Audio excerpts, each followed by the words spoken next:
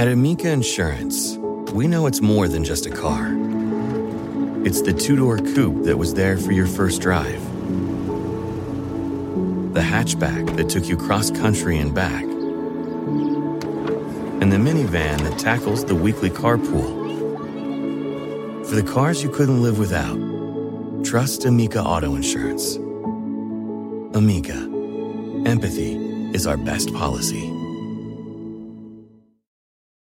You and Betty and the Nancys and Bills and Joes and Janes will find in the study of science a richer, more rewarding life. Hey, welcome to Inquiring Minds. I'm Indre Viscontis. This is a podcast that explores the space where science and society collide. We want to find out what's true, what's left to discover, and why it matters.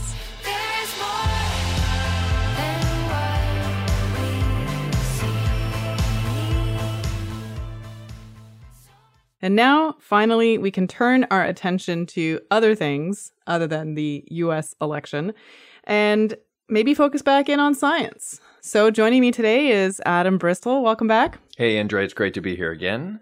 So, Adam, what caught your eye this week?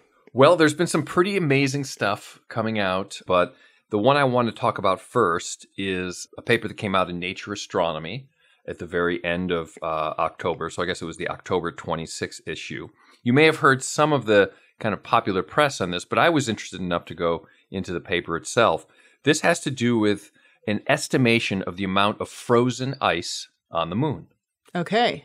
So it's been theorized for a long time that there are polar regions where there's ice trapped on the moon, particularly in those permanently shadowed regions in the kind of extreme north and the extreme south. So could we actually see these when we look at a full moon? Is it like the dark spots? Or are those just craters? We wouldn't be able to. Those are craters. Okay. Yeah. No, this is more of an estimation of based on because they're permanently in shadows that they can basically. I am not a physicist, a geophysicist, but this is okay. My understanding from reading the abstract and the rest of the paper is that there is basically permanently shadowed parts of the moon that is able to keep what are called cold traps, right? So this is water in the form of ice, essentially perpetually because it's extremely cold there. But what's new about this paper is that since 2009, there has been a series of lunar satellites that have been closely studying and closely monitoring the moon with the far-off goal of having a lunar base there. There's one particular satellite there called the Lunar Reconnaissance Orbiter, or LRO, which has been taking very fine-grained photos of the surface of the moon basically, for a decade now. Mm-hmm. Well, wait. So like in one of Neil Stephenson's novels, or like in a lot of actually science fiction, the idea is that to get out, to the outer planets, you need a lunar base so that we can kind of fuel up and then... Yeah, because right? Essentially my understanding, again, is that the kind of the liftoff energy expenditure from the moon is going to be far, far, far, far less than it is the energy expenditure to get off the surface of the Earth. Right, because there's, less gravity. Yeah, exactly okay. Right. And so but that's an important point because if there is in fact water on the moon, that could be broken up obviously into hydrogen and oxygen, which can be some of the basic constituents of rocket fuel. Sure. So you'd have a readily available resource there to be used in a lot of different ways, not just rocket fuel, of course, but there's going to be water for human beings, but also oxygen. And transporting water from our Earth up to the moon would be incredibly difficult, high energy expenditure because it's just so darn heavy. Sure. So anyways, what this article is looking at is called Micro Cold Traps on the Moon. In the title, it gives it away in that what the Lunar Reconnaissance Orbiter is now allowing these scientists to do is to map these shadowed regions of the surface on a much smaller spatial scale.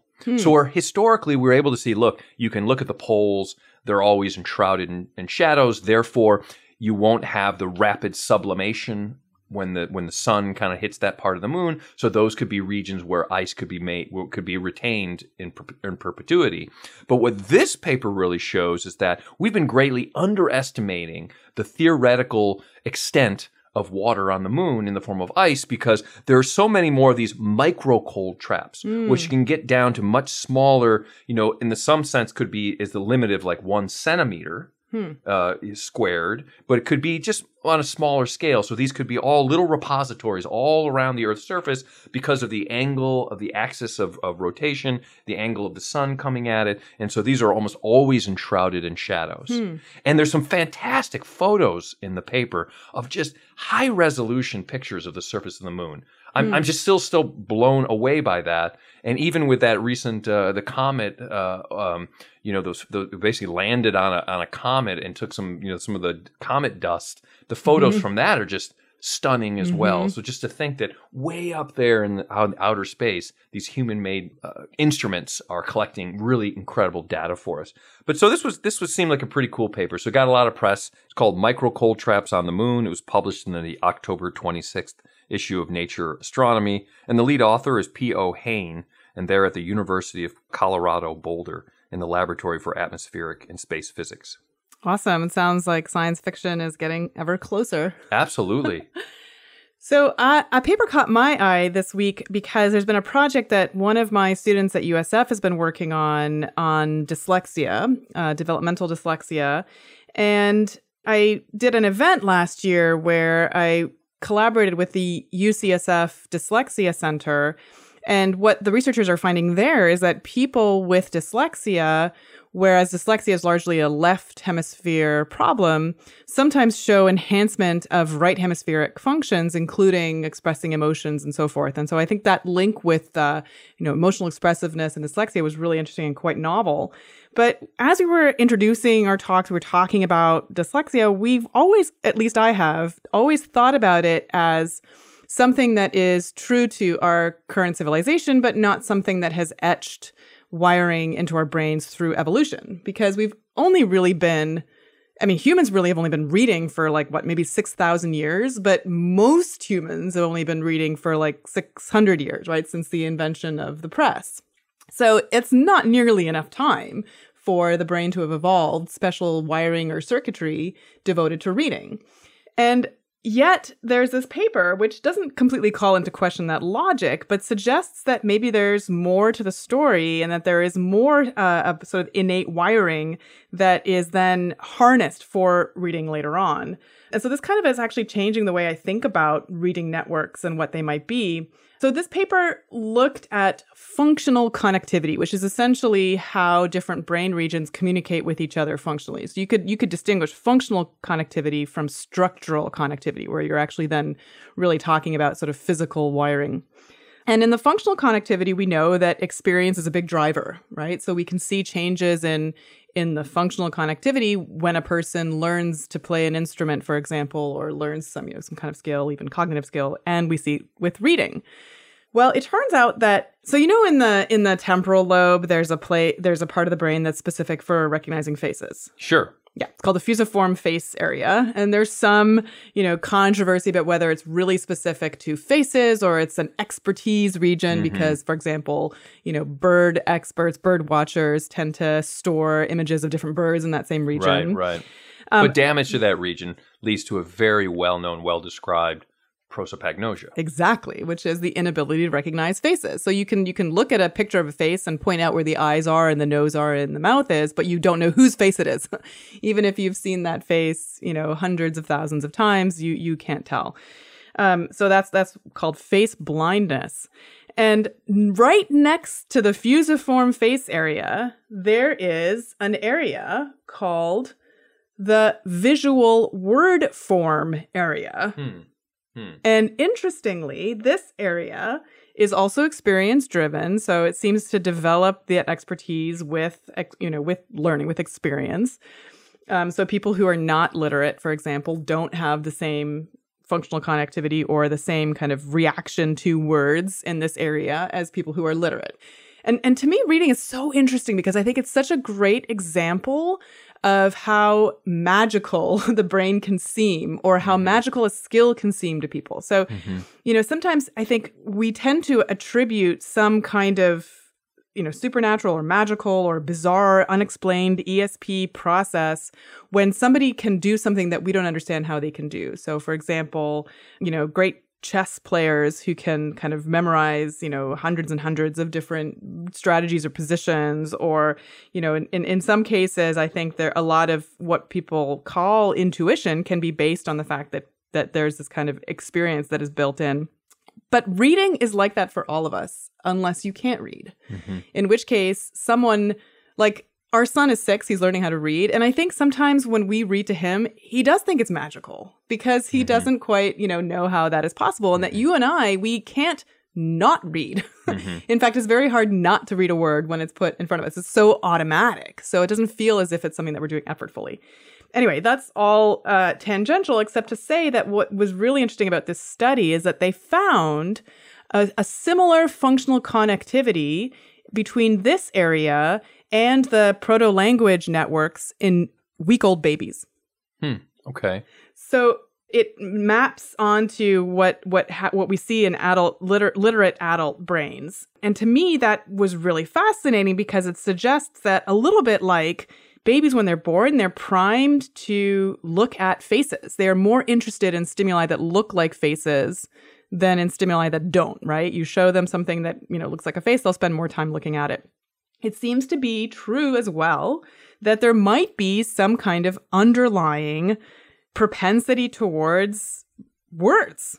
It's an interesting thought. I mean, if you take a step back, the nature of language, as I understand it, it's symbolisms, right? These are squiggles on paper or some other surface that we then interpret as having some meaning and then collections of them. And so the written word that we know in English is obviously a very different stylistically than other languages of the word. But in essence, they're all these kind of symbolic information conveyances.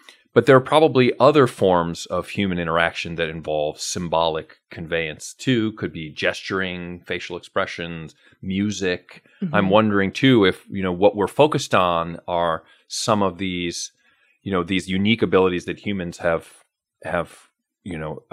evolved, or rather culturally evolved in terms of language, but they're tapping into what are already many modules in the brain that were evolved for related but distinct other purposes. I think this would be very much a Leda Cosmides and John Tooby, kind of evolutionary psychology view of this, to help explain why does it appear that we have regions of the brain that seem to be uniquely involved in reading, when reading is such an evolutionarily recent. But there are other, I guess, related skill sets that you could see over the course of a still relatively recent, but a much longer time frame in terms of more symbolic reasoning that I could imagine.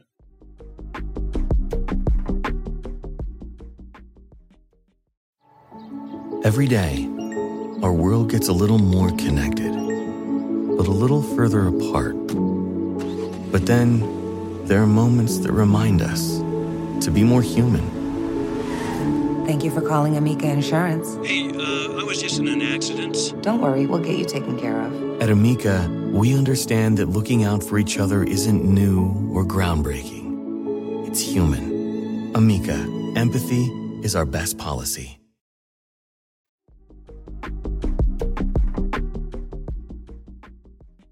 So this study also is a sort of a follow-up of a study that was longitudinal, where they looked at kids who were 5 who couldn't read, and they mapped the location of this region and its connectivity, and then they sort of studied these children as they learned to read. And all in the study, the kids that learned to read by age 8, what you saw at age 5 predicted sort of what things would look like at age 8. So I think this is really interesting and important because there's been other work showing that you can see certain aspects of 18-month-old brains that have a familial risk for developing developmental dyslexia. And you can see differences, and that it sort of is related to some of these proto-language regions. And so I think that this is interesting because I feel like it can get us to the core of how the wiring in the brain of a person who ends up showing developmental dyslexia is different right from the outset. and what we can do to mitigate some of the pain involved in, trying to teach a child with dyslexia how to read using methods that are designed for neurotypical brains and we know aren't effective in those cases. And did they control for, I guess, language exposure experience among the 5-year-olds? Yeah, I mean, I think there were their own controls, so I think they were, they were looking at it that way. But I think there was probably exclusionary criteria where kids that didn't learn to read after age 8 were excluded from the study. But yes, I think that that is a separate study from the 18-month-olds. So I should just make that very clear. But the 18-month-olds are interesting again because they would have, although I'd say most contemporary parents are exposing their kids to books and things well before 18 months. So they're certainly seeing these squiggles, whatever language it is. They're hearing parents say words that appear or pictures that are associated with those squiggles. I guess what I'm driving at is the younger you go, the stronger the argument is that it's somehow something innate and not learned over time.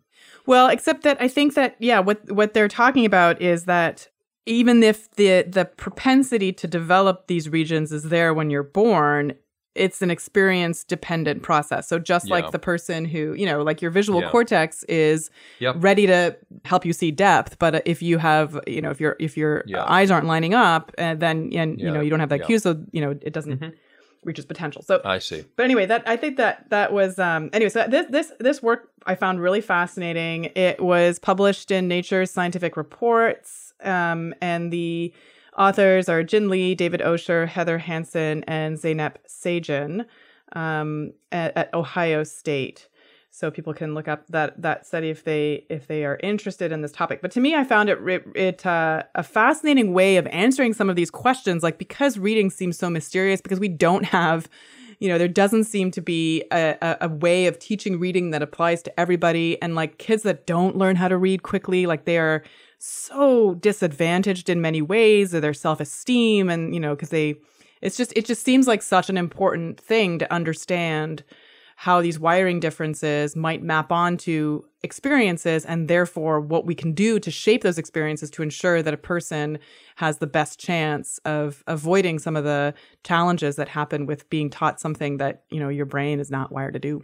Right, and especially if we have opportunities to identify maybe children at risk earlier. Exactly. You might be able to have the opportunity to intervene earlier in some of these behavioral measures that are appropriate to their cognitive style. Yeah, that's right. Or at least take the pressure off of, knowing that they're going to potentially have challenges when they get to first grade or whenever they get first, expected to read. I think just by saying like, look, we're going to have to take a different tack, or this is going to take longer, or something like that, I think would really mitigate a lot of anxiety that a lot of kids develop at that age. So anyway, I was excited. All right. So what else caught your eye? Well, going from the planetary and the moon, just big ideas, big, kind of geoplanetary consideration. To the most complex biological organ in the world. No. To that. Now down to the most local, practical thing that gives me great satisfaction when you see something like this. And this goes to bicycle crashes at a single intersection in Tennessee. Oh, yeah. We talk about that. There's this one intersection when you take, AJ by bike to school. You tell me about this intersection that you feel is really dangerous. Yeah, and that one I know is dangerous, so we won't get into that. But this right. one, but the paper I'm talking about now, which came out of University of Tennessee, Knoxville, is in particular interested in crashes that result at a bicycle path railroad intersection, because the original angle at which the bike path, or basically the shoulder of the road, intersected the railroad was at kind of an oblique angle, not perpendicular, but more closer to parallel, and that people's tires would get stuck in the railroad tracks. Yeah, that makes me so nervous. And they would fall over. Right. And this happens all the time in San Francisco down on Market Street. Maybe less so now because there's been some tremendous modifications for bike safety in San Francisco. But I distinctly recall like these cable car tracks that, again, they're not like the railroad tracks where they stick up, but rather there's a central drop in the path. And so this group at University of Tennessee, Knoxville, with this location very close to their laboratory, and the professor's name is Chris Cherry, basically monitored this one intersection for, I think, 2 or 3 months. This is going back a couple of years now. Okay, 2017, the paper was published, and he observed in the course of 2 or 3 months 32 crashes of people falling on their bike, and he put it on YouTube, right? So you can there's no disputing. And it's just painful to watch if you're an avid cyclist like I am, to see these people go up and you just know they're going to bite the dust. And it's just really painful. And some are actually quite dangerous because, again, they're on the shoulder of a road. They can basically wipe out. And in some cases, the falling action of their bike led them, into the bike, into the driving lane. So that's very dangerous. The point of the story is given these data, the recommendation is they would change this into what's called a jug handle turn or jug handle crossing.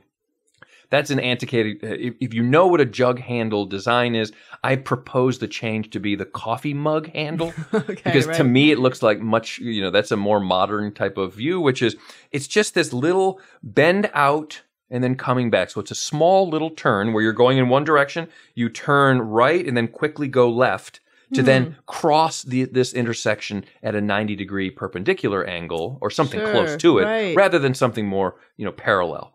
And of course, they made the change. It was a very low cost, basically just painting lines to say go around and come back over. And then, of course, here's the satisfying part.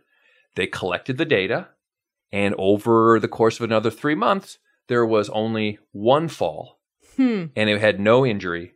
And so essentially it was a 99% reduction in the crashes and injuries. And to me, it's just such a satisfying civic, data-driven approach to an urban or, just problem solving. Like that to me is very, it's very satisfying. Yeah, it almost seems like it's the kind of thing where, it's so rare these days that science can be done on the back of a napkin, a cocktail napkin. Yeah. But this feels like it could have been. There was no question of inferential statistics here. Yeah. It went from a lot to almost none. Yeah, just a simple t-test. Exactly right. Cool. Well, I hope now that we can all stop watching vote counts and get back to reading scientific papers and learning about the world and making it a better place. So that's it for another episode. Thanks for listening. If you want to hear more, don't forget to subscribe. And if you'd like to get an ad-free version of this show, consider supporting us at patreon.com/inquiringminds. I want to especially thank David Noel, Herring Chang, Sean Johnson, Jordan Millar, Kyle Raihala, Michael Galgoul, Eric Clark, Yushi Lin, Clark Lindgren, Joelle, Stefan Meyer-Ewald, and Charles Blyle. Inquiring Minds is produced by Adam Isaac. I'm your host, Indre Viscontis, and joining me today, Adam Bristol. See you next week.